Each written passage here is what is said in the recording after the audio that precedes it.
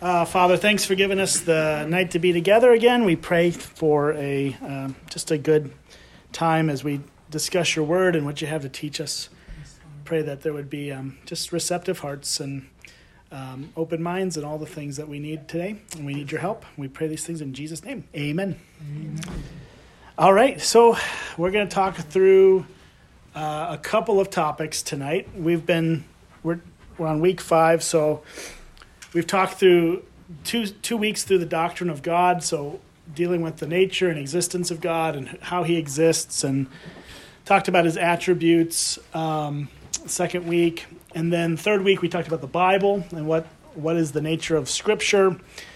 Last week we talked about the doctrine of creation, and so we're kind of picking back up, and just if we follow the storyline of the Bible, this is the next logical place to land, which is we're going to talk about the doctrine of sin, and then we're going to talk about the covenants of the Bible. So we're kind of putting two things together that probably deserve their own separate sessions, but we don't have time to deal with everything individually. So we're going to spend about half our time talking about the doctrine of sin, what that is, what that means, and then we'll talk about the covenants as we wrap up. So yeah, this is basically carrying on through the logical progression of theology. That's what systematic theology is meant to do.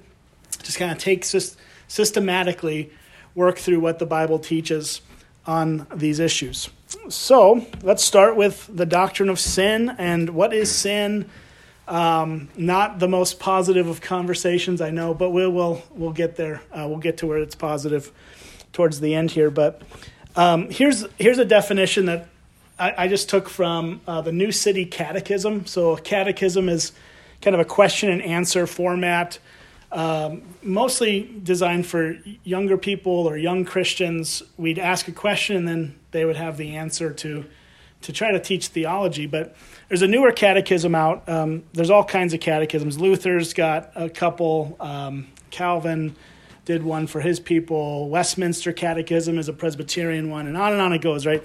All these different denominations have their own catechism, but the New City Catechism just answers this question, what is sin, this way. I like it. I think it's a good, concise definition. It says, sin is rejecting or ignoring God in the world he created, rebelling against him by living without reference to him, not being or doing what he requires in his law, resulting in our death and the disintegration of all creation. So we're seeing a couple things there. We're seeing that sin is rejecting or ignoring God. And then it also says we're not being or doing what he requires in his law. So the way Wayne Grudem in his systematic theology unpacks this is to say that sin is any failure on our part to conform to the moral law of God in act, attitude, or nature. So in actions, in attitude, or nature. And that's a really simple, concise definition from Grudem, but it does go back to this definition. We kind of see those three elements in this definition. Rejecting and rebelling would be our actions against God that don't conform to the moral law.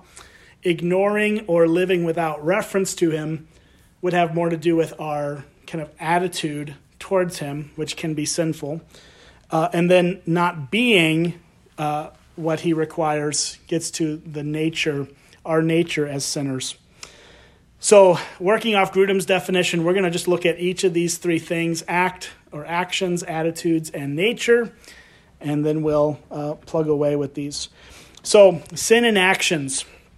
What does that mean? What does that look like? Well, this is probably the most obvious. When you think of the word sin, no matter what background you're coming from, this is probably what comes to mind, is the things that we do that are wrong. And again, depending on the worldview we hold, we may define this differently than sin, right? But everybody would agree on at least some fundamental level of what's right and what's wrong.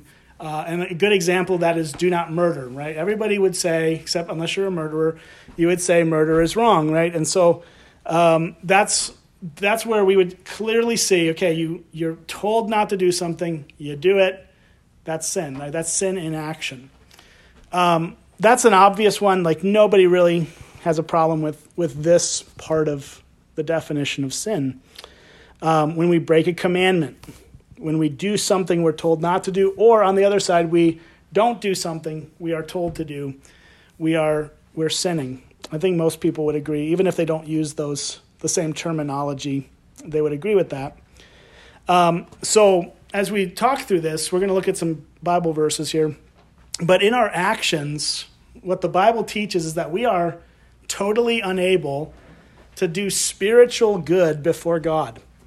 That's what it means to be a sinner. It means that we are totally unable to do spiritual good in our actions before God. So it doesn't mean that we can't do anything that we would call good as sinners. What it means is that we can't do anything good that would change our standing before God within that. Right? That's what we're talking about. We're not saying that you can't, as a non-believer or anything, that you can't do good things. It's not like everything you're doing is as wicked as it can be. What we are saying, though, is that the good things you do don't do any good at all between the relationship you have with God and yourself.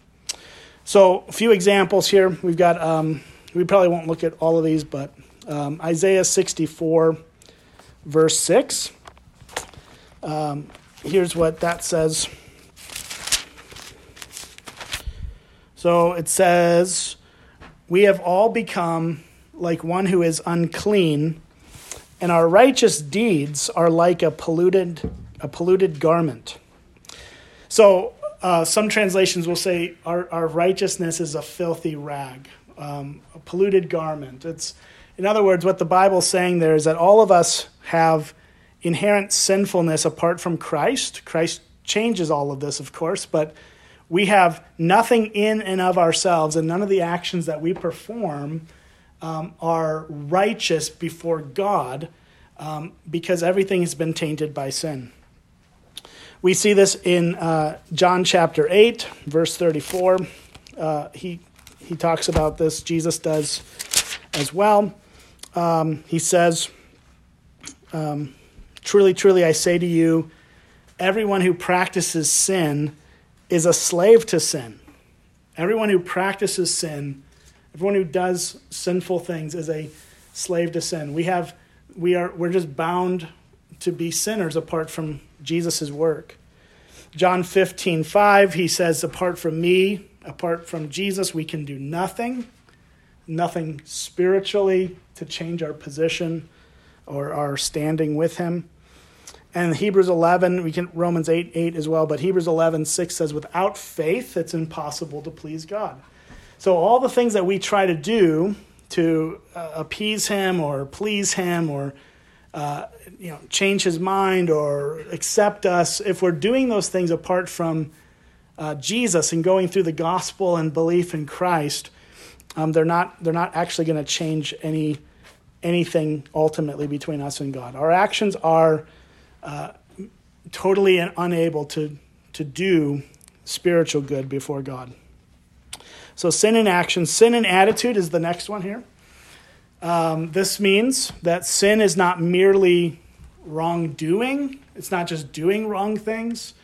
It's also about our motivations for why we do what we do. And so now this is a little bit of a deeper issue because most of us would agree, doing wrong things, we'll call that sin. Fine, that's fine. But getting underneath that, peeling back that onion and saying, oh no, it's not just about the actions, it's actually also about why you're doing what you're doing and how you're thinking and all the motives of your heart that are sinful potentially as well. And this actually is an interesting thing to study. Again, a bunch of verses here, but in Exodus chapter 20, we're given the 10 Commandments. So that's kind of the bullet point of the bullet points of God's law and his expectations for his people as they covenanted with him in the Old Testament. And it's got a long list of things. Many of you are familiar with them, right? Lots of do's and don'ts in there. But the last commandment in verse 17 is, you shall not covet your neighbor's house. You shall not covet your neighbor's wife, or his male servant, or his female servant, or his ox, or his donkey, or anything that is your neighbor's. So this is an interesting commandment because it's not about just your actions. It's actually about your attitude, your mentality, your motivation. And it's a much deeper thing. Because he's already established earlier in the Ten Commandments that you shall not steal, verse 15. So that's one of the commandments. You shall not steal. So that's established. That's an action, right? But then he goes even further to say, not only are you not to steal, you are not to even want to steal. That's a deeper thing. That's basically what it means to not covet. You're not to look at what your neighbor has and say, I want that. They have it, but I want it. That's one of the Ten Commandments. It's very interesting because it's not just, don't take your neighbor's house. Like everyone agrees you're not supposed to just break into someone's house and squat there and then basically say, this is my house now. That would be stealing. Can't do that. That's under a different commandment. But then he goes deeper to say that you can't even want to do that. Like, okay, wow. You shall not covet your neighbor's wife. Well, he's already established you can't commit adultery, but now he's saying you can't want to commit adultery either. That's a much, so when we start to look at the commands of God in that light, we start to realize, we're sunk pretty quickly here, right? Like this is not a tenable situation for people who are trying by their own efforts to honor God. There's something deeper going on. We can't actually do this. It just becomes an impossibility for us to actually live this way, because to fundamentally at the core change our motivations is like an impossibility almost. So Jesus gets to this issue too, and famously in the Sermon on the Mount in Matthew 5. I'll give you a couple of examples here. Verse 21 and 22, he says, you've heard it was said to those of old, you shall not murder, and whoever murders will be liable to judgment. So there Jesus is just quoting the Old Testament commandment and basically saying, okay, here's what's going to happen if you do murder. You're going to be liable to judgment. You're going to go to court, and if you're found guilty, you're going to go to jail. But then he says this, but I say to you that everyone who is angry with his brother will be liable to judgment. Whoever insults his brother will be liable to the council. Whoever says you fool will be liable to the hell of fire. So this is a much deeper thing that Jesus is doing. He's not just saying, okay, keep yourself from the sinful action. He's actually saying there's a deeper problem of your heart, to the point that if you hate your brother, which we would all agree, I think, that the motivation behind murder is hatred. That's right. So sin's the true sin behind murder is that you hated somebody and you decided to take their life out of hatred. That's the deeper issue. And Jesus is going, it doesn't matter if you've had the self-control to keep yourself from actually going through with it. If you've actually hated your brother, you're guilty of it. And then he goes on towards the end here, or further on here, in verse 27 and 28, he talks about the adultery commandment. He says, you've heard it was said, you shall not commit adultery. But I say to you that everyone who looks at a woman with lustful intent has already committed adultery with her in his heart. So again, same principle, right?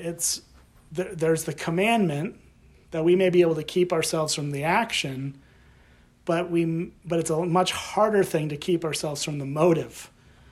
And so that's a bigger problem. And that starts to really dismantle the idea that we can somehow, apart from Christ and his grace, live and honor God. We just can't do it. It just becomes an impossible scenario if this is how the Bible defines sin.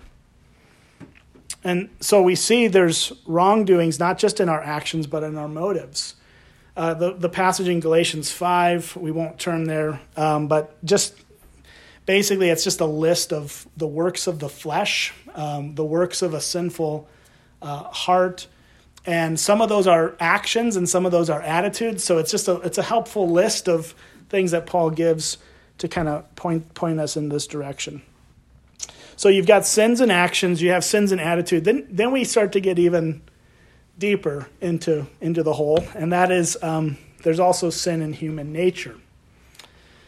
This is the hardest one, I think, as at least if I've talked to people, this is the hardest one for people to embrace or believe or accept, because it gets down to the very essence of who we are, and we don't want to believe that at the core of who we are is a sinner.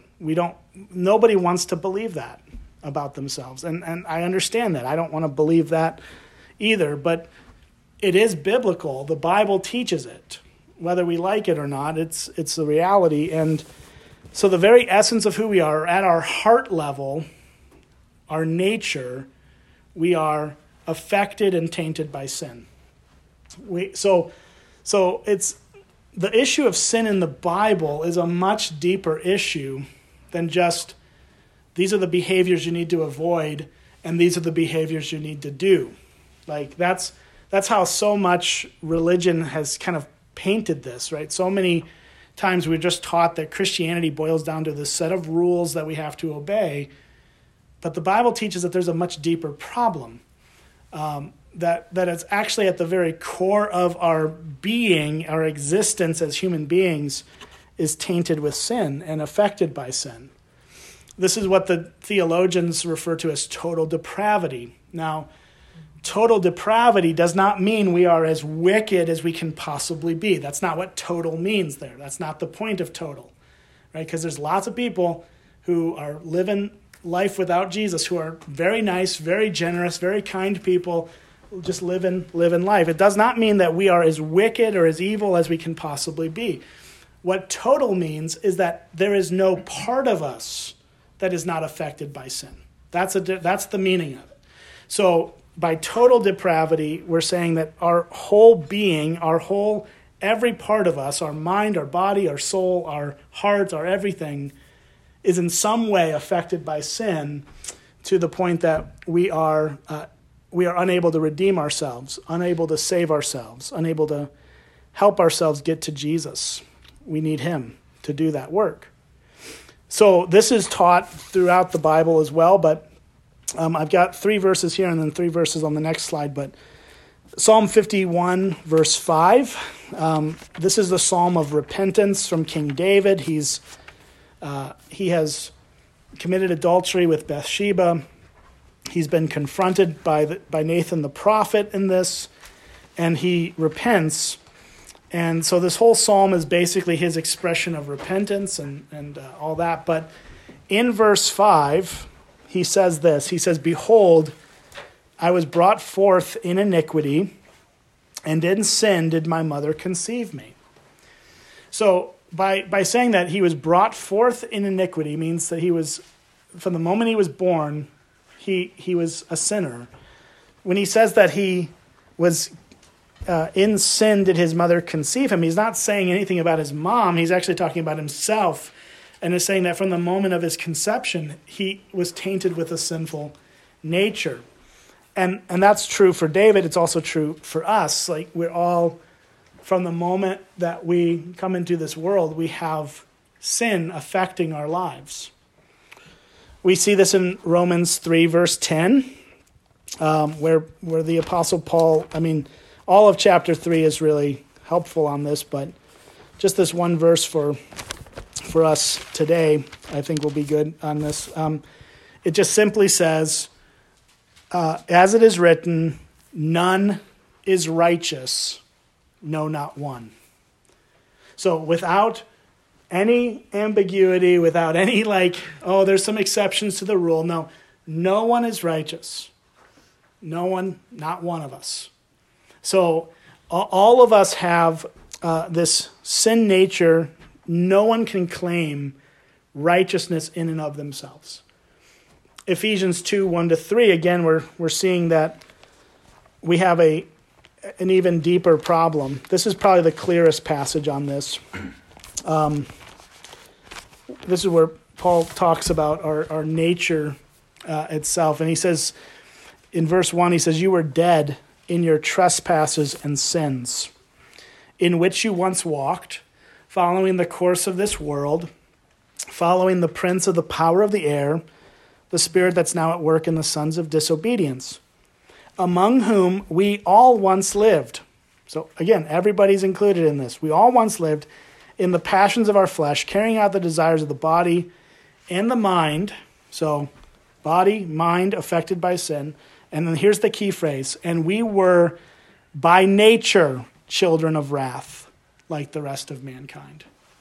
We were by nature, by our very core of our existence, children of wrath, meaning that we were sinners to the core, deserving judgment from God. But that's where in verse 4 he brings us to the good news, right? That's all the bad news, and that's what we're talking about right now is the bad news. There's good news, and that is that God, being rich in mercy, because of the great love with which he loved us, even when we were dead in our trespasses, made us alive together with Christ. So you're seeing this. This is what the gospel is. It's bad news that we can't save ourselves, and it's good news that Jesus loved us and chose to save us. So what this means essentially is that in our very nature, at the very core of who we are, we completely and totally lack spiritual good before God, just as we do in our actions, just as we do in our attitudes.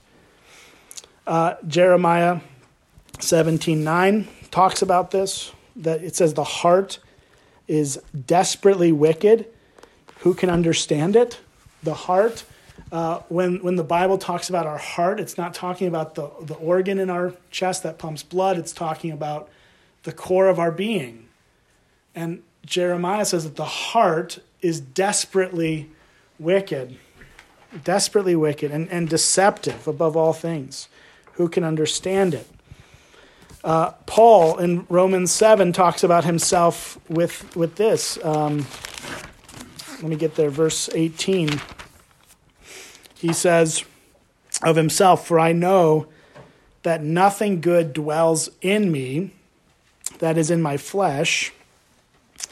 And the flesh is a term that the Bible uses to talk about ourselves apart from Christ.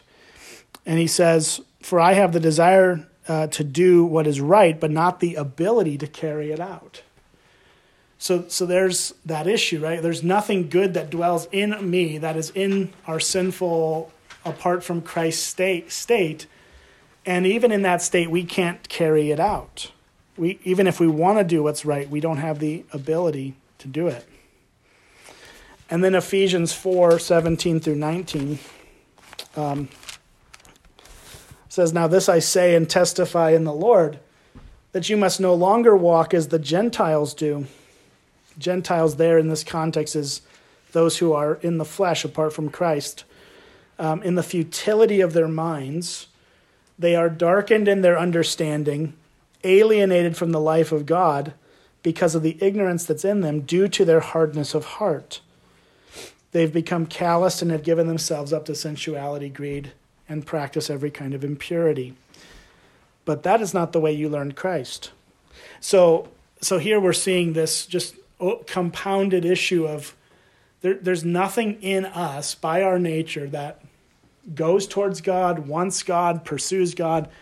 We need something to step in from outside of us to help us. And we'll get to where that help comes from in a bit, but let's go ask an even more fundamental question. Because we've just kind of started to unpack, okay, well, what is the basic definition of sin? The basic definition is it's any failure to conform to the moral law of God in our actions, in our attitudes, or in our nature. Okay, that's the definition. But where did this thing called sin come from? Why is it in our lives? Why has it affected us? And how has it done so? So this is what I want to spend some time talking through. The first thing we got to establish is that sin did not come from God. It's not from God. Okay, Deuteronomy 32:4, Job 34:10. They all make this point. But I think James 1:13 is probably the clearest one here. And they're all clear, but I'll read this one because I'm in the New Testament. It's easier to get to it. So James 1:13 says, "Let no one say when he is tempted, I am being tempted by God. For God," I lost my place. "For God cannot be tempted by evil, and he himself tempts no one." So there we've established, and you could go look at Deuteronomy and Job, and basically the same concept is stated there, that God is not the author of evil. He's not the one who tempts us towards evil because he's not tempted for it. He's morally perfect. So sin does not come from God. And that this is highlighted by the New City Catechism as well. There's a question in there that asks, did God create us unable to keep his law? And the answer is no. But because of the disobedience of our first parents, Adam and Eve, all of creation is fallen. We are all born in sin and guilt, corrupt in our nature, and unable to keep God's law. So it's not that God created us unable to keep his law. It's not that he started with us in spiritual bankruptcy. It's that we actually fell because of the disobedience of our first parents, Adam and Eve. And so that's what we want to unpack a bit today. We'll spend a little time here in Genesis 3 because this is the clearest and most concise passage that talks about this thing we call the fall of man. This is where the Bible records this. And we know and established last week that God created the world out of nothing, and he created it to be very good. That the world is this very good thing, and that's what he declared on the sixth day. God saw everything that he had made, and behold, it was very good. So Adam and Eve are made, everything's made, it's all great. There's perfection, there's sinlessness, there's perfect communion with God, there's perfect communion with one another. And we look at our own world and go, well, that's not how it is. So what went wrong? How did this happen? And that's what Genesis 3 tells us. It didn't take long for, at least in our Bibles, I don't know how long it actually took in real time, but in our Bibles it goes pretty quickly from a perfect state to a very imperfect state of things. And so verse 1 of chapter 3 says, "Now the serpent was more crafty than any other beast of the field that the Lord God had made. And he said to the woman, 'Did God actually say, you shall not eat of any tree in the garden?' And the woman said to the serpent, 'We may eat of the fruit of the trees in the garden, but God said, you shall not eat of the fruit of the tree that's in the midst of the garden. Neither shall you touch it, lest you die.' But the serpent said to the woman, 'You will not surely die, for God knows that when you eat of it, your eyes will be opened, and you will be like God, knowing good and evil.' So when the woman saw that the tree was good for food, and that it was a delight to the eyes, and that the tree was to be desired to make one wise, she took of its fruit and ate. And she also gave some to her husband, who was with her, and he ate. And then the eyes of both were opened, and they knew that they were naked, and they sewed fig leaves together and made themselves loincloths." Okay, so this basically is the clear story of where it went wrong. God puts Adam in the garden, and he tells Adam in chapter 2, verse 16 and 17, if you want to back up there for a second. "The Lord said to the man, commanded the man, saying, 'You may surely eat of every tree in the garden, but of the tree of the knowledge of good and evil you shall not eat, for in the day that you eat of it you shall surely die.'" Now, God gives that command to Adam before Eve is created. And so at some point after Eve is created, Adam conveys this to her.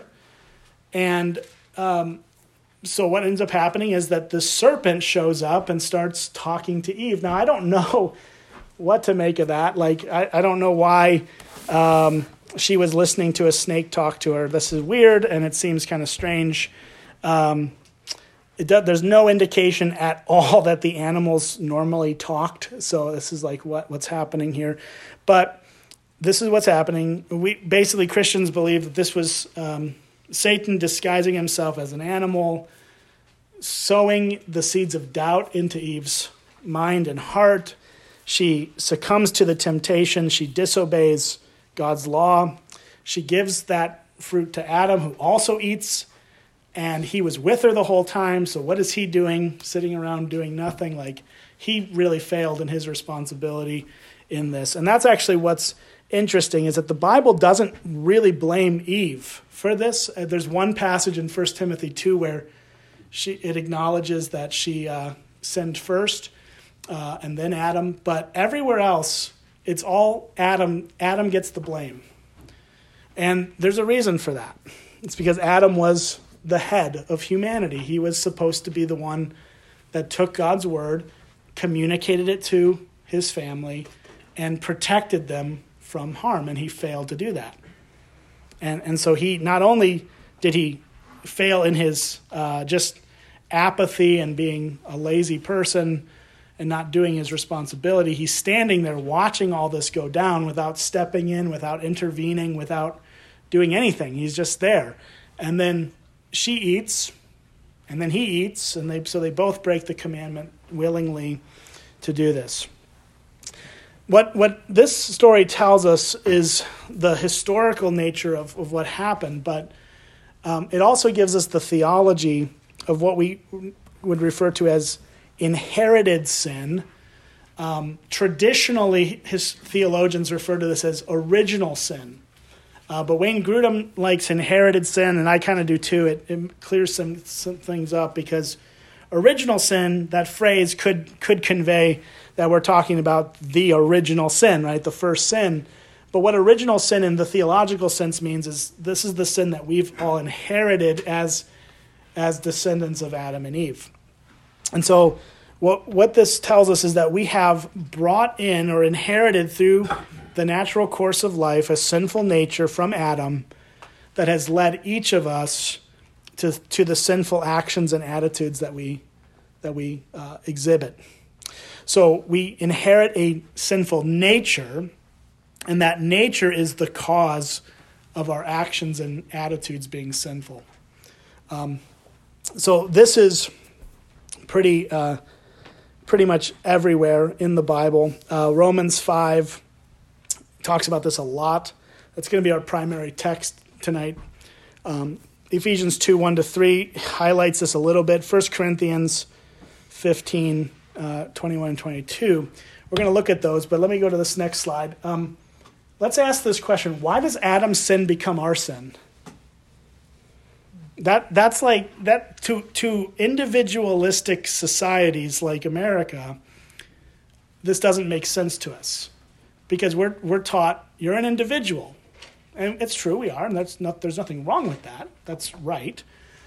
But I think there's a little bit of a disconnect in our minds as to why we get blamed for what Adam did, and the answer to that is that the Bible teaches that Adam was mankind's representative. This would be the theological term for this would be the federal headship.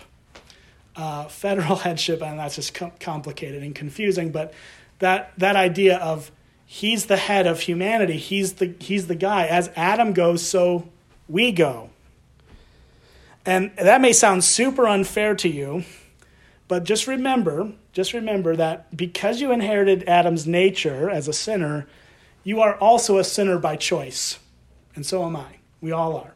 Right? So it's not just that we inherited this sinful nature, but we live these perfect little angel lives and we shouldn't be blamed for our sin. No, because we've inherited Adam's sin nature, we too are sinful in our actions and in our attitudes.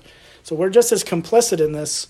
But it is something that the Bible teaches, that Adam's sin is held over us because he's the head of humanity.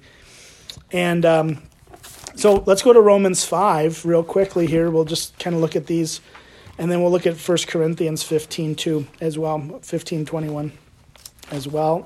Romans 5, though. We'll start in verse 12.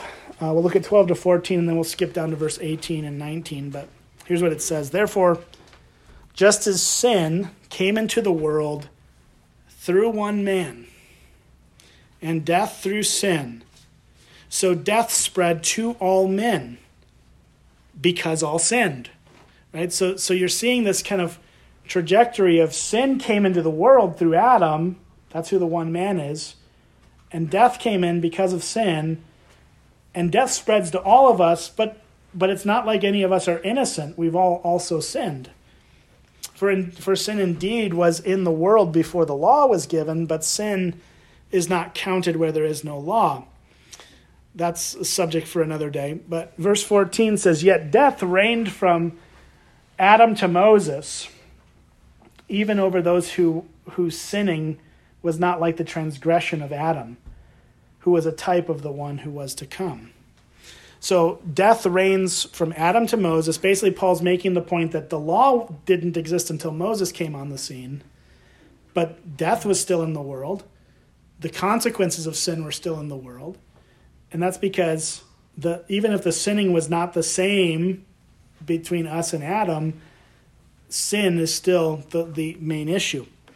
Then you look down at verse 18 and 19, and Paul says, therefore, as one trespass, or this could also be translated the trespass of one. So it could be, either way, it's true, right? Whether you translate it as one trespass or the trespass of one person, still talking about Adam's sin. As one trespass led to condemnation for all men, so one act of righteousness leads to justification and life for all men. For as by the one man's disobedience the many were made sinners, so by the one man's obedience the many will be made righteous. So here Paul's contrasting Adam and Jesus, and is saying that Adam is the guy who brought us into this mess, and his sin became our sin, and that's why it is the way it is. Jesus comes in and lives a righteous life, a perfectly righteous life on the behalf of sinners, so that his life becomes our life and his righteousness becomes our righteousness. And so that's the Paul's kind of theology of all this. But what's clear in this is that Adam was our head. He was our guy, and he failed to live as he ought to. So we've inherited this sin from him, and we need a Savior to dig us out of it, which, of course, is Jesus. Let me just spend a couple minutes here talking about some of the historical views of this, because not everyone in Christianity has agreed with how I've outlined this. And I'm going to just say, I'm going to give you three kind of general perspectives. One is a heresy. One is wrong, and then the third is what I've outlined. So, I got to be confident of what I'm teaching, right? But so Pelagianism is the heresy. This was declared a heresy by the church, and I'll get there on the next slide. But Pelagianism came from a guy named Pelagius in about the 400s, late 300s, early 400s AD. He was a contemporary of Augustine or Augustine. And we don't know a whole lot about Pelagius. He sort of disappears off the scene after he's condemned as a heretic. He kind of goes away, like he disappears. But they think he was from Britain, and then he came down to northern Africa, where Augustine was, and started teaching his stuff. And Augustine confronted him a lot on this. So basically his belief is that people bear no relationship whatsoever to Adam or his sin. So inherited sin, total depravity, total inability, Pelagius would say it's not a thing. His view would be essentially, in a nutshell, that every single human being, completely individual on their own, starts out as a sinless being and has to make the choice to obey or to sin. And I think he would have said that nobody actually accomplished living a perfect life, but he would say that no one has any connection whatsoever to Adam. We're just our own. This was not handled or taken well by the church. It was declared at the Council of Ephesus in 431 AD to be a heresy, false teaching. And of course, they're going to point to the Bible here, which very clearly contradicts what Pelagius was saying. I mean, it is outside of what the Bible clearly says on the surface. So Pelagianism is not a great system.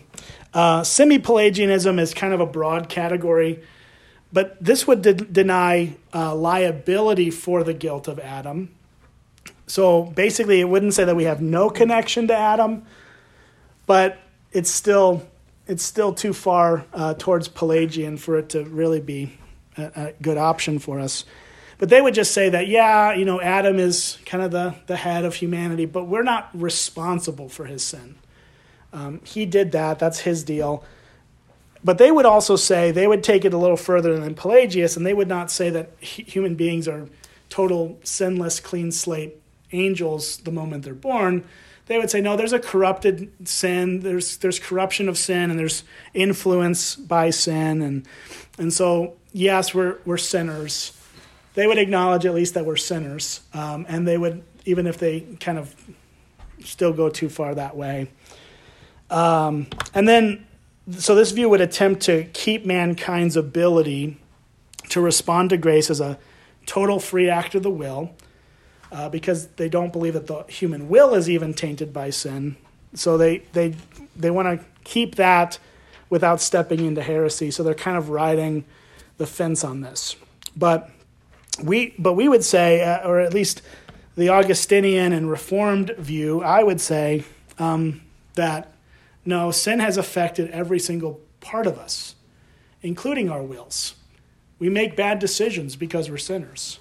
And we don't come to Jesus willingly without his help to get us there, right? Because we're sinners. And so we do get there. We do make those choices. We do decide to follow Jesus. All that's true. But the question is who's the one that leads us there? And is it us because we just have this perfect free will to do whatever we want, or is it Jesus working through his grace to get us there? And that would be my view, because if we're found to be completely guilty of sin and even dead in sin, as Paul says in Ephesians 2, there's a problem there. That's got to be overcome. There's got to be a work of God to get us to him, and thankfully it's there, and it happens, and it's called the preaching of the gospel and the grace that draws us in. So here's how John Calvin defines this. This is kind of out of the Reformed stream. He says original sin or inherited sin is a hereditary depravity and corruption of our nature, diffused into all parts of the soul, which first makes us liable to God's wrath, and then also brings forth in us those works what the scriptures call the work of the flesh. So Calvin would simply say that sin has infected every part of us, makes us under God's wrath until Jesus takes that wrath from us by our belief in the gospel.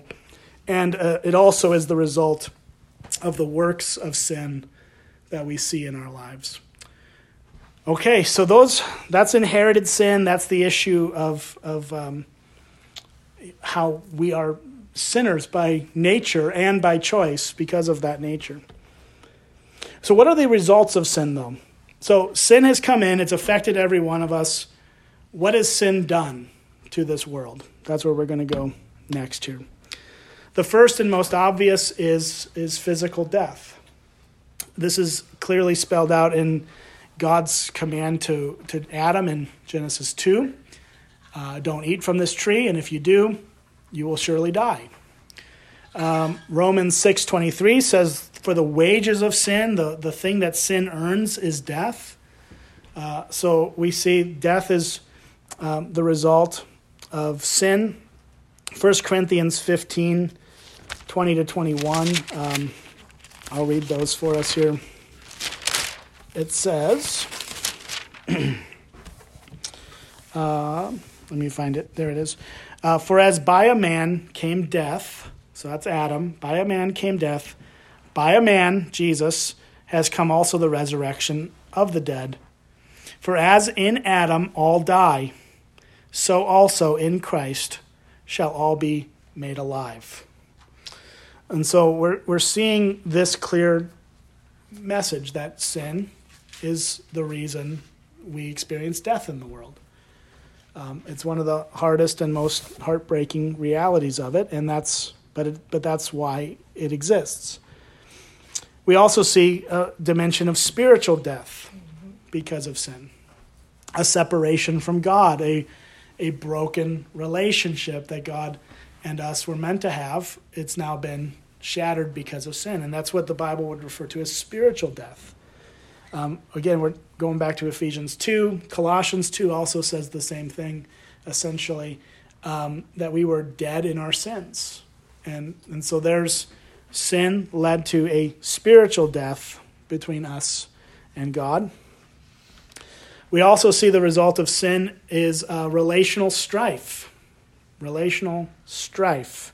If you want to go back to Genesis 3, I want to just take us through the rest of this. I didn't read the whole chapter, but towards the end of Genesis 3, we see basically God giving Adam and Eve what the deal's going to be now. Like here's what's happened. You've disobeyed. Here's how this is going to look. And in Genesis 3:16, God is speaking to Eve. It says, "To the woman he said, I will surely multiply your pain in childbearing. In pain you shall bring forth children.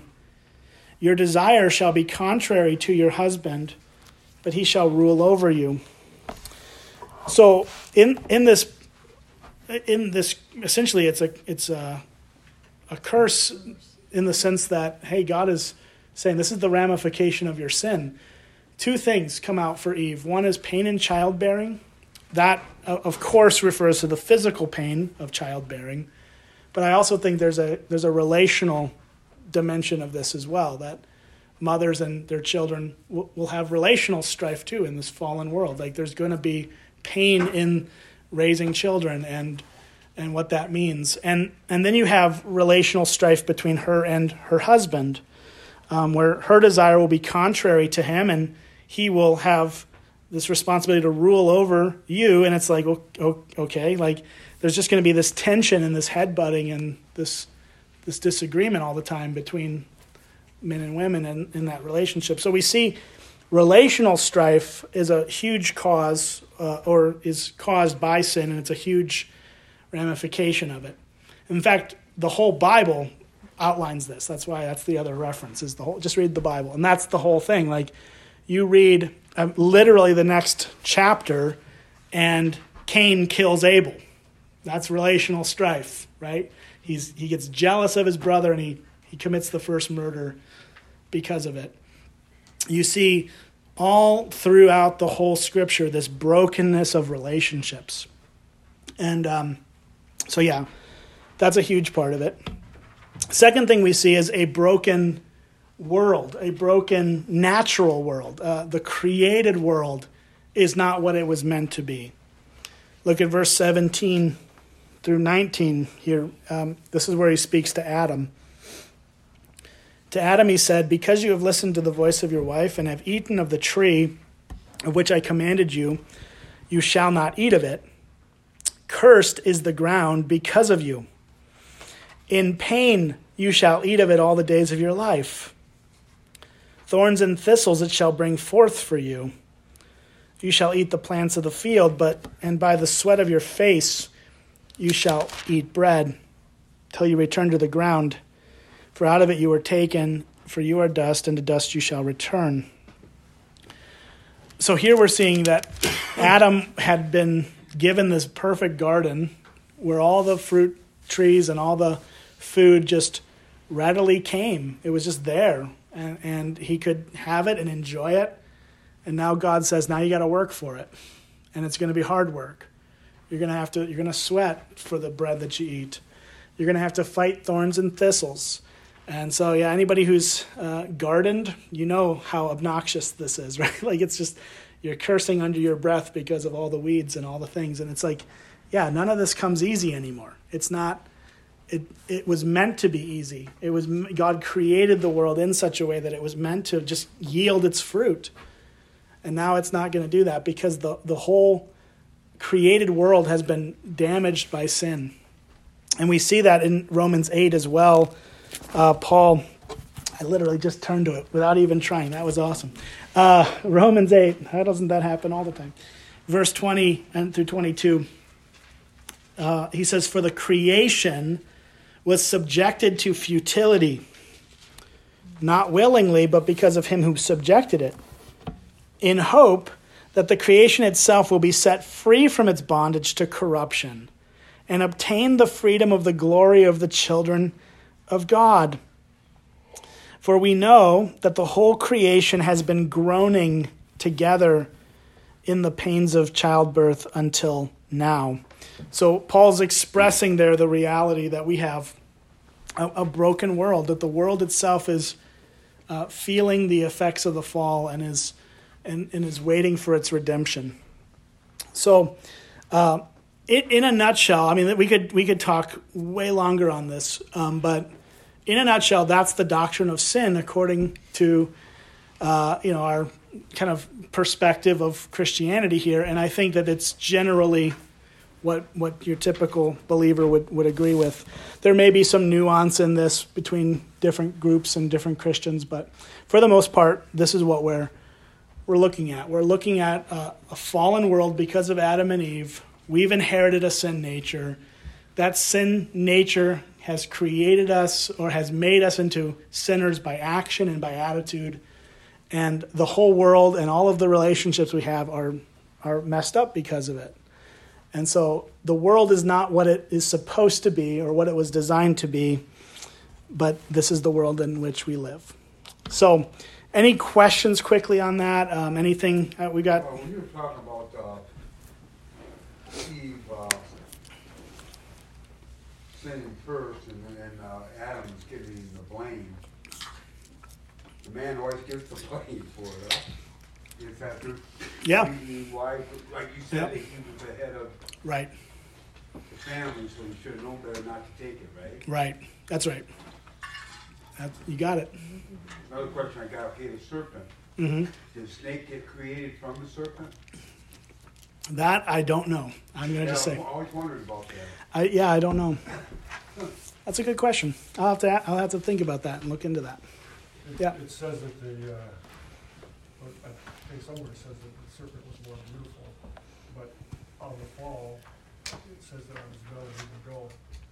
So there's even a potential that it would have been a four-legged creature of some sort, and then because of the fall was cursed, and now we have a legless serpent. Yeah, that's true. That's true. Interesting. Yeah, there's a lot we don't have a lot of clarity on, but yeah, that's good stuff. I have a weird question. Why did they live so long when that? I mean, some of these people lived 900 years. Yeah. So humans were originally created to live forever, and I think there was you see kind of a gradual decrease in years over the generations, and then when Noah and the flood happens, God basically puts a cap on it and says, okay, 120 years and that we're done, because otherwise if you live too long, you're going to get super, super evil again. And so I think after, I don't know the exact answer as to why they lived as long as they did, other than human beings in the intentional design were to live forever. And so death was a natural result of the fall, but they may have had just they may have been made of hardier stuff or something. I don't know. Or sin got too bad. Yeah. Oh, and that's what ended up happening when God brought the flood. It was like, okay, it's gotten untenable here, and so he brings the lifespan down to 120 years after that. Yeah, Rodney. before the flood, they claim it never rained. Is that true? It was just. What's that? Big dome and it had the Yeah. moisture from the ground or whatever kept what they needed. I'm not. I think so. I don't really know. Yeah. Yeah, that's a good question too. I don't know. I think that was something that was said in the first few books, Okay. that a mist went up from the ground and watered Okay. the garden. First sprinklers. Yeah, there you go. First sprinkler. Yeah. So God, you always talk about God's planning and all that throughout the whole thing. Mhm. So did he know this was all going to happen from the start? Aha. Great question. Yeah, he did. So that gets into this is I'm gonna use a $50 word here. So that's the debate between infralapsarianism or supralapsarianism, which we're not. Yeah, exactly. I'm patting myself on the back. I know big words. Yeah, no, I can't spell it for you, but yeah, that's a really good question. I think the Bible teaches that Christ wasn't plan B. He was always plan A. He was always, God in his foreknowledge, in his will, and his perfection, he knew that these things were going to happen. Nothing blindsided him. At the same time, he permitted them to fail and to fall, because I think actually John Piper gives one of the best answers to this question, and I'll butcher his eloquence in it, but essentially what he said was that if God shows his love for us in this, that while we were still sinners, Christ died for us, there was something that only sin could allow God's love to be displayed at the fullest level that it was meant to be displayed. And so he permitted it to happen. He didn't make it happen. He didn't cause it to happen. They did that of their own free will. But God in his perfection and his knowledge said, this is going to be okay, because I can display my love for these sinners in sinning myself to die for them. So It makes sense. Yeah. He thought if they were going to have his love just continuously forever and never have to worry about it, yeah, it would get complacent. yeah, could be. That's all good stuff. So, well, thanks. Good questions. We do need to move through here. So sorry, we can talk afterwards if you guys have more. But all right, let's talk for a little bit about covenants. I'm putting covenants in here in this session, even though it could probably be its own. Because I'm just trying to, we're going to get to Christ, the doctrine of the person of Christ next week, and then the doctrine of the work of Christ the week after. So we're going to take Christ in a couple of weeks and unpack this. But I feel like the covenants in the scriptures actually serve as a precursor, as a preparation for Jesus. And what you see in the storyline of the Bible is essentially it's, okay, creation, very good. Sin breaks down what God has created to be very good.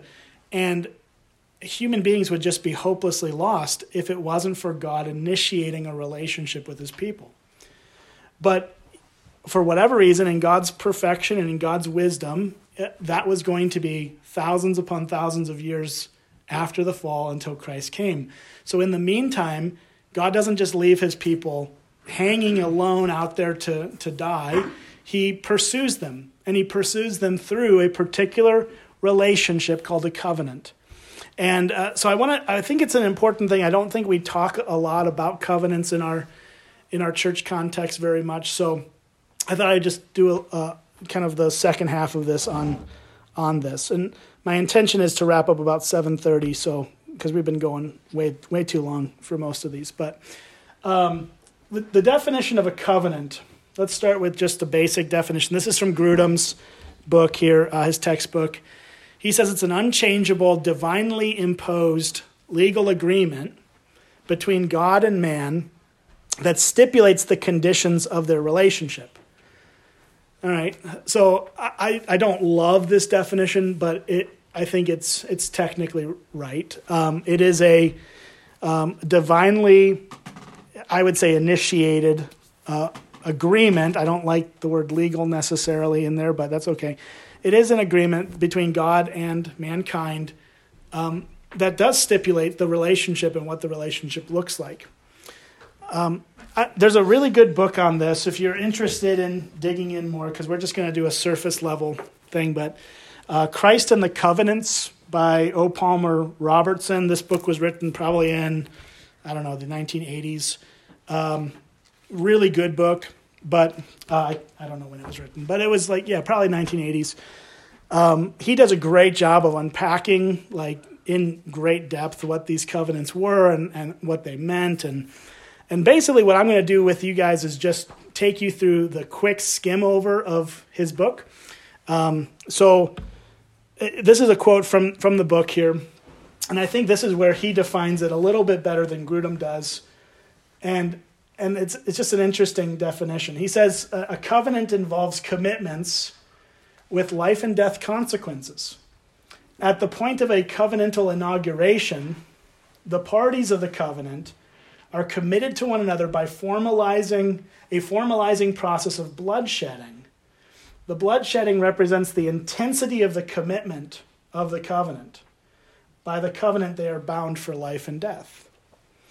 And so what you see is, and he walks through in each of the covenants of the Bible, where those pieces come into it. We're not going to look in great depth on it, but I think it's just an interesting dimension here that basically it's a blood oath that God makes with his people to say, I'm in this thing with you. And it's actually really interesting that in most of the covenants that I can think of, it's one-sided. It's not two-sided. It's God's committing to do this for his people, not the other way around.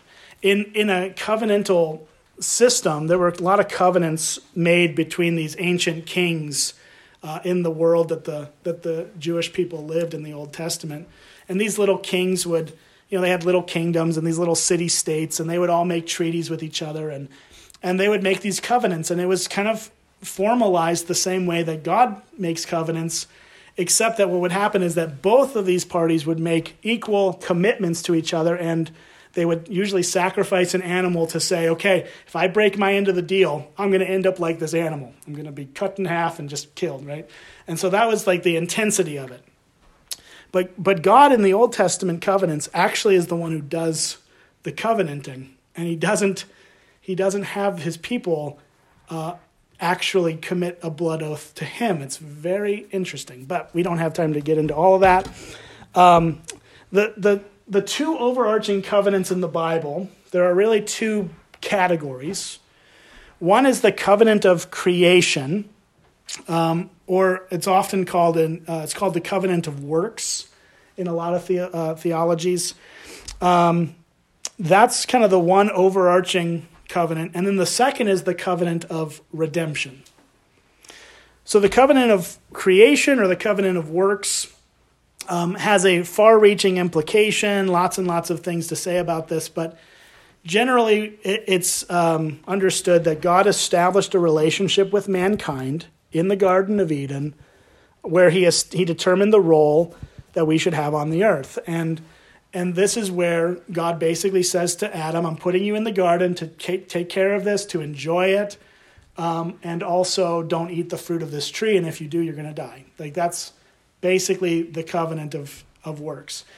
The covenant of works was imposed on Adam, and he failed in his perfect state to keep his end of the agreement on this. This is where the agreement thing, it was on his end, and he failed to do it, and therefore broke the covenant between him and God, and has brought us all under that curse. So that's happened. That's what we just articulated through the first half of this thing. Where we're going to go now is the covenant of redemption, which is kind of the second broad category of covenants in the Bible. And this is on display. This displays through numerous covenants.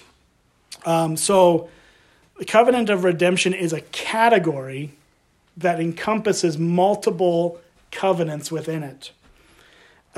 These were instituted after sin entered the world, and each of them actually build on each other. As you read through the Old Testament story, each of them builds further and further on each other, leading to their fulfillment in Jesus. Okay, so we're going to walk through just the basic covenants that we see in the scripture. There's a number of them. We'll go through them kind of quickly, but they build. They're building up. It's like they're building a staircase to get up to Jesus, and each is a different step in that process. So the first covenant, we talked about this, is Adam, the covenant of commencement. This is all taken from Christ and the Covenants. I'm using his outline here. In Genesis 3:14-19, we read those verses, or some of those verses, to talk about the curses of their sin. These record the provisions of the Adamic covenant.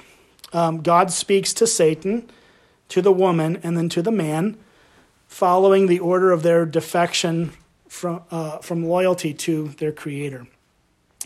Elements of curse and blessing are found in each address, thus serving structurally to bind inseparably the covenant of creation with the covenant of redemption. So the explanation of things that God gives to Adam and Eve and to the serpent sets the stage for all the covenants. It's kind of the launching pad that he uses. So that's the covenant of commencement. It's starting with Adam. The second covenant we encounter in the Bible is Noah. The Noahic covenant is what it's often called, and I'm just sticking with the easy way to pronounce their names. So Noah is the covenant of preservation. This is found, you can read about this in Genesis 6-9. The covenant with Noah provides a framework for both judgment and salvation. God judges the seed of Satan, as he promised he would in Genesis 3, but also preserves a people for himself. So we see that in the story, right? The people of the world get so wicked that God has to cleanse the world of the unrighteousness. He decides to start again with Noah and his family, and he provides them preservation. He provides them life and safety.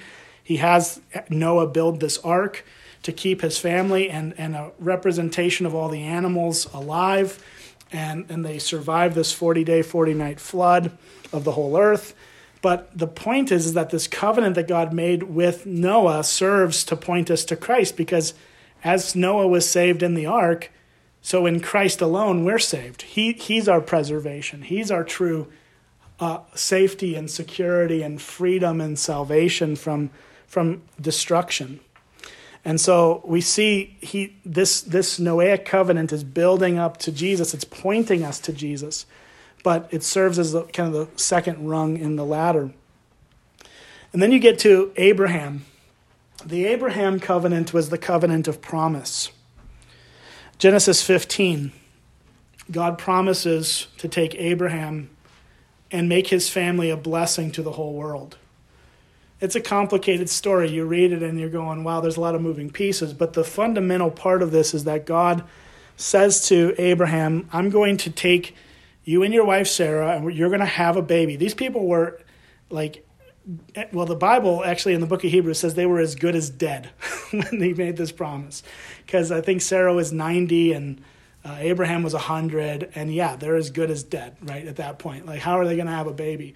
So God makes this outlandish promise. It's like it's almost too good to believe. And Abraham believes, but he has some questions. And then Sarah seems to have some more doubts and gets a little bit scolded for it. But ultimately, the promise is that Abraham and Sarah are going to have this baby. And through him, this child of promise, they're going to bless the whole world through their family. And of course, we know as we read our New Testaments that Christ is the fulfillment of this, because Christ came through the family of Abraham and is the fulfillment of this. In Romans chapter 4, Paul makes a very clear case for this, that it is really not about Abraham, it's about Jesus. And that's what Abraham is just pointing us to Jesus. But this promise that God made to Abraham and his family was fulfilled. It was carried through, and Jesus was born in and through the family of Abraham.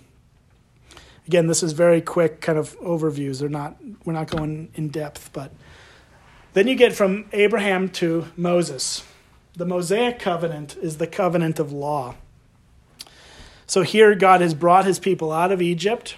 You get through the book of Genesis, right? And then it ends on a high note in Genesis. They're Joseph's there, all the family gets down there, they're all saved from the famine, and they settle into Egypt, and everything's looking great. Then you turn over one page to Exodus, and it's like, oh no, this new Pharaoh doesn't know who Joseph was, doesn't like that there's all these people who he doesn't know right on his doorstep, and so he enslaves the people of Israel, and they're oppressed and they're mistreated, and God delivers them out of the hands of slavery through Moses' leadership. And as they get out of Egypt, they cross the Red Sea, they get to Mount Sinai, and God gives them the law. And so the law, and this story is from basically Exodus 19 through 24, the law shows us that what God's perfect righteousness looks like, and it shows us what God's perfect standard of life and relationship with him is. It also, I believe, shows us that we can't actually do what he calls us to do. We can't live a perfect life apart from his enabling grace to receive perfection in Jesus. So the law shows us God's perfect righteousness. It shows us the way life is meant to be. But because we're sinners, that's not attained. It's not enough.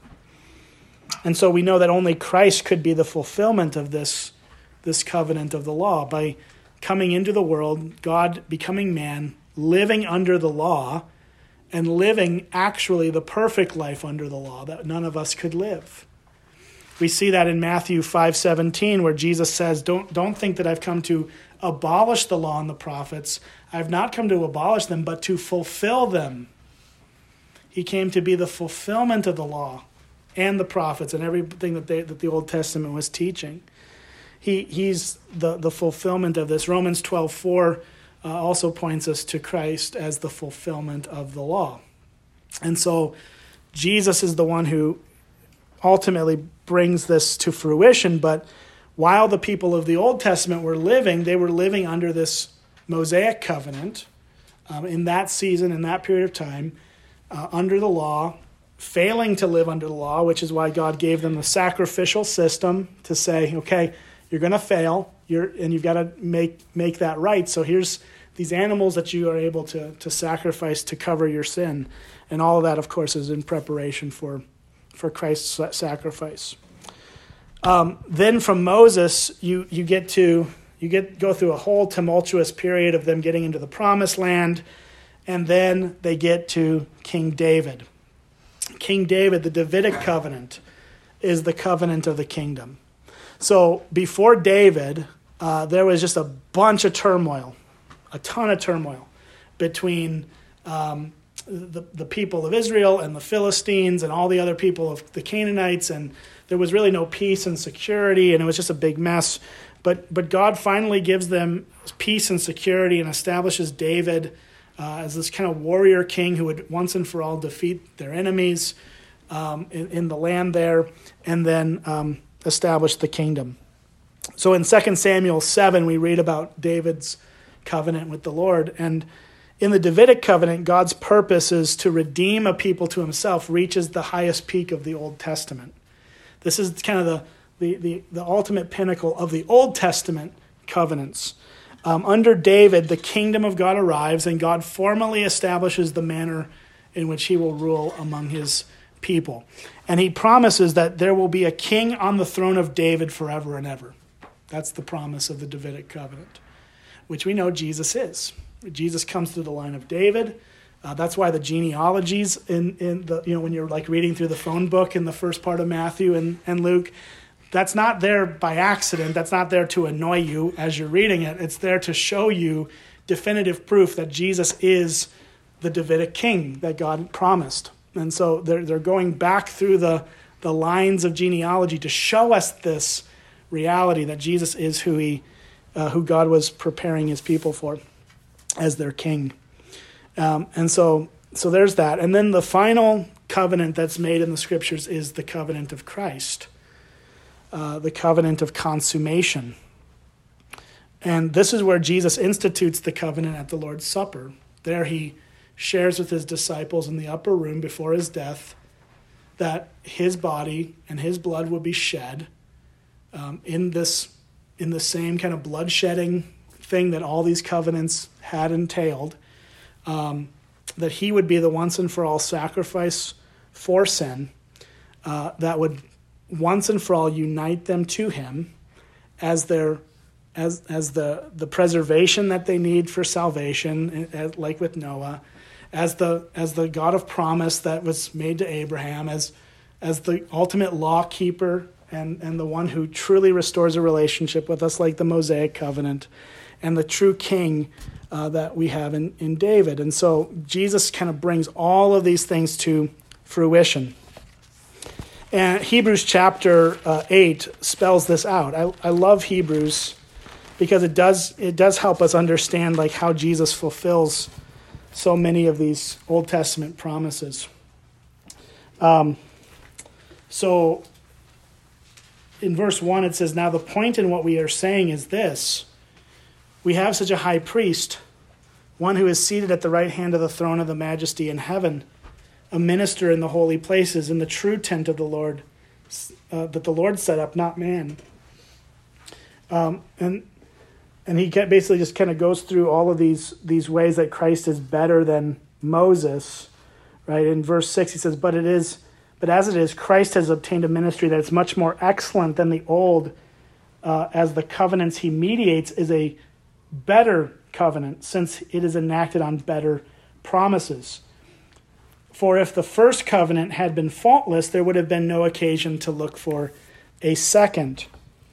For he finds fault with them when he says, and here he quotes from I think it's Joel somebody has a better cross-reference thing than me, I don't know. But here it's quoting from the Old Testament. "Behold, the days are coming, declares the Lord, when I will establish a new covenant with the house of Israel and with the house of Judah, not like the covenant that I made with their fathers, on the day when I took them by the hand to bring them out of Egypt. For they did not continue in my covenant, and so I showed no concern for them, declares the Lord. For this is the covenant that I will make with the house of Israel. After those days, declares the Lord, I will put my laws into their minds, and I will write them on their hearts, and I will be their God, and they shall be my people. And they shall not teach each one his neighbor, and each one his brother, saying, Know the Lord. For they shall all know me, from the least of them to the greatest. For I will be merciful toward their iniquities, and I will remember their sins no more." In speaking of a new covenant, he makes the first one obsolete. And what is becoming obsolete is growing old and is ready to vanish away. So that very clearly spells out that the Old Testament covenants are no longer needed. They're done. We don't have to live under the law, praise God. We can eat shrimp and bacon, bacon-wrapped shrimp, bacon-wrapped bacon, all the good stuff. We can just enjoy it, right? Because the law has been fulfilled in Jesus, and the old covenant has been replaced by a new covenant in Jesus. So that's a very quick survey of the biblical covenants, but this sets us up, this tees us up for our discussions over the next couple weeks on Christ, who he is, what he does. But he's the bridge that gets us from sin into redemption. So any questions on that?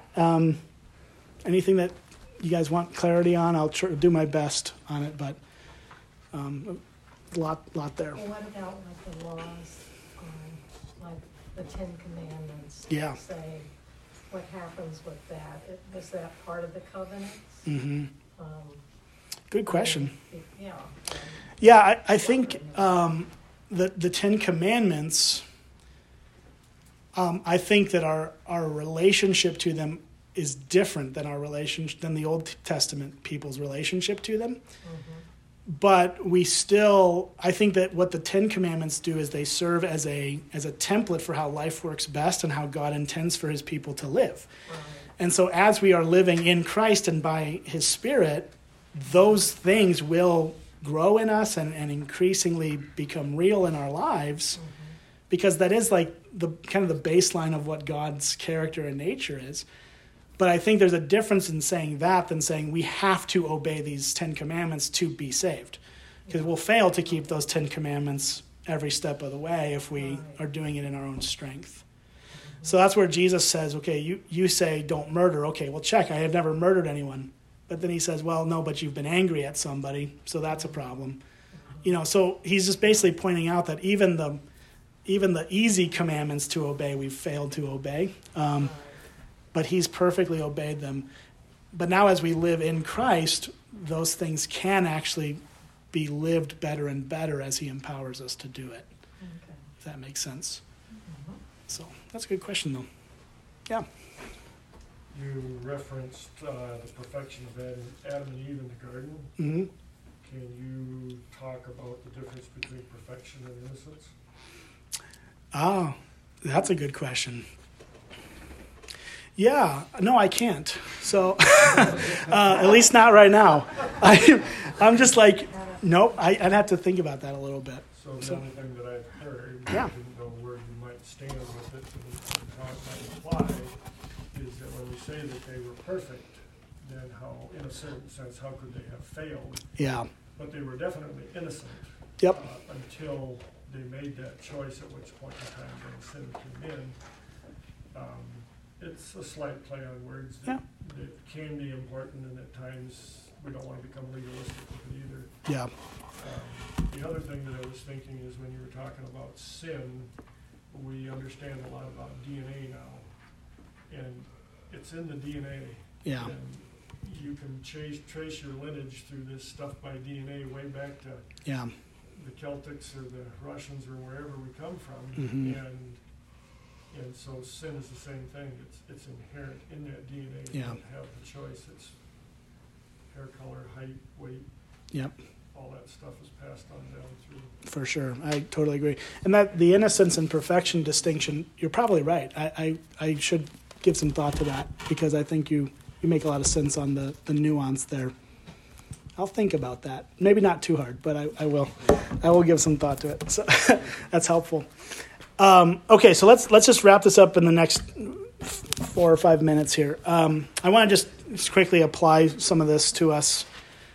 We've looked at sin, we've looked at covenants, but this is a pretty discouraging thing when we just look at the sin issue, right? And sin so corrupts us that we are unable to come to God apart from Jesus, bringing us grace and giving us new hearts. But we need to hear this. We need to know that we are totally unable and totally depraved, so that all we can really hope on is Jesus. But he's come to do that work for us, and we will dig into this much more in the next couple weeks. But I just want to read Titus chapter 3, 3-8, because I think these are really helpful verses. It says, "For we ourselves were once foolish, disobedient, led astray to various passions and pleasures, passing our days in malice and envy, hated by others and hating one another. But when the goodness and loving kindness of God, our Savior, appeared, he saved us, not because of works done by us in righteousness, but according to his own mercy, by the washing of regeneration and renewal of the Spirit, whom he poured out on us richly through Jesus Christ our Savior, so that being justified by his grace, we might become heirs according to the hope of eternal life. The saying is trustworthy, and I want you to insist on these things, so that those who have believed in God may be careful to devote themselves to good works. These things are excellent and profitable for people." I love these verses because I think they just so beautifully summarize the salvation that we have in Jesus. Verse 3 outlines our condition apart from him, our sinful condition, that we were foolish, disobedient, led astray, slaves to various passions and pleasures. It's not like we had a choice. We just went after these things, passing our days in malice and envy. On and on we go, like just the brokenness of our lives. And then there's this hard turn in verse 4. "But when the goodness and loving kindness of God our Savior appeared, he saved us." But how did he save us? "It was not by works done by us in righteousness, but according to his own mercy." God looked at us, said, They have no hope on their own. So I'm going to extend all of my mercy, my grace, my care towards them to bring them to me. He washed us with regeneration. We're going to talk about what regeneration is in a future lesson here. But in a nutshell, regeneration is a new heart. He gives us a brand new way of feeling towards him, of believing in him, of trusting him. He does that. He renews us through the Holy Spirit. He pours out the Spirit on us richly through Jesus. And he justifies us by his grace. So he puts us back into a right relationship with him by grace. All of this was done not because of works done by us, but because of his own mercy. And that's really where we need to land as people, as Christians, as we have our hearts turned to Jesus. We need to be grateful that though our sin is as scarlet, he washed it white as snow. Right? Our sin taints everything about us, but he washes us completely clean, purely by grace and mercy. So if nothing else, don't be discouraged. If you're in Jesus, you're good. For in Adam all die, so in Christ shall all be made alive. We've been transferred out of Adam into Christ, and that's the best news of all. So, all right, with that, I will close. I'll pray for us. Next week, we'll do the person of Christ, and we're excited for that. So, Jesus, thank you for giving us the night together. We pray that we would walk out of here more in love with you and more emboldened to share your love with others. And I pray that you would give us hearts of gratitude and joy in you. And we thank you for what you've done for us. In Jesus' name, amen. Thanks, guys.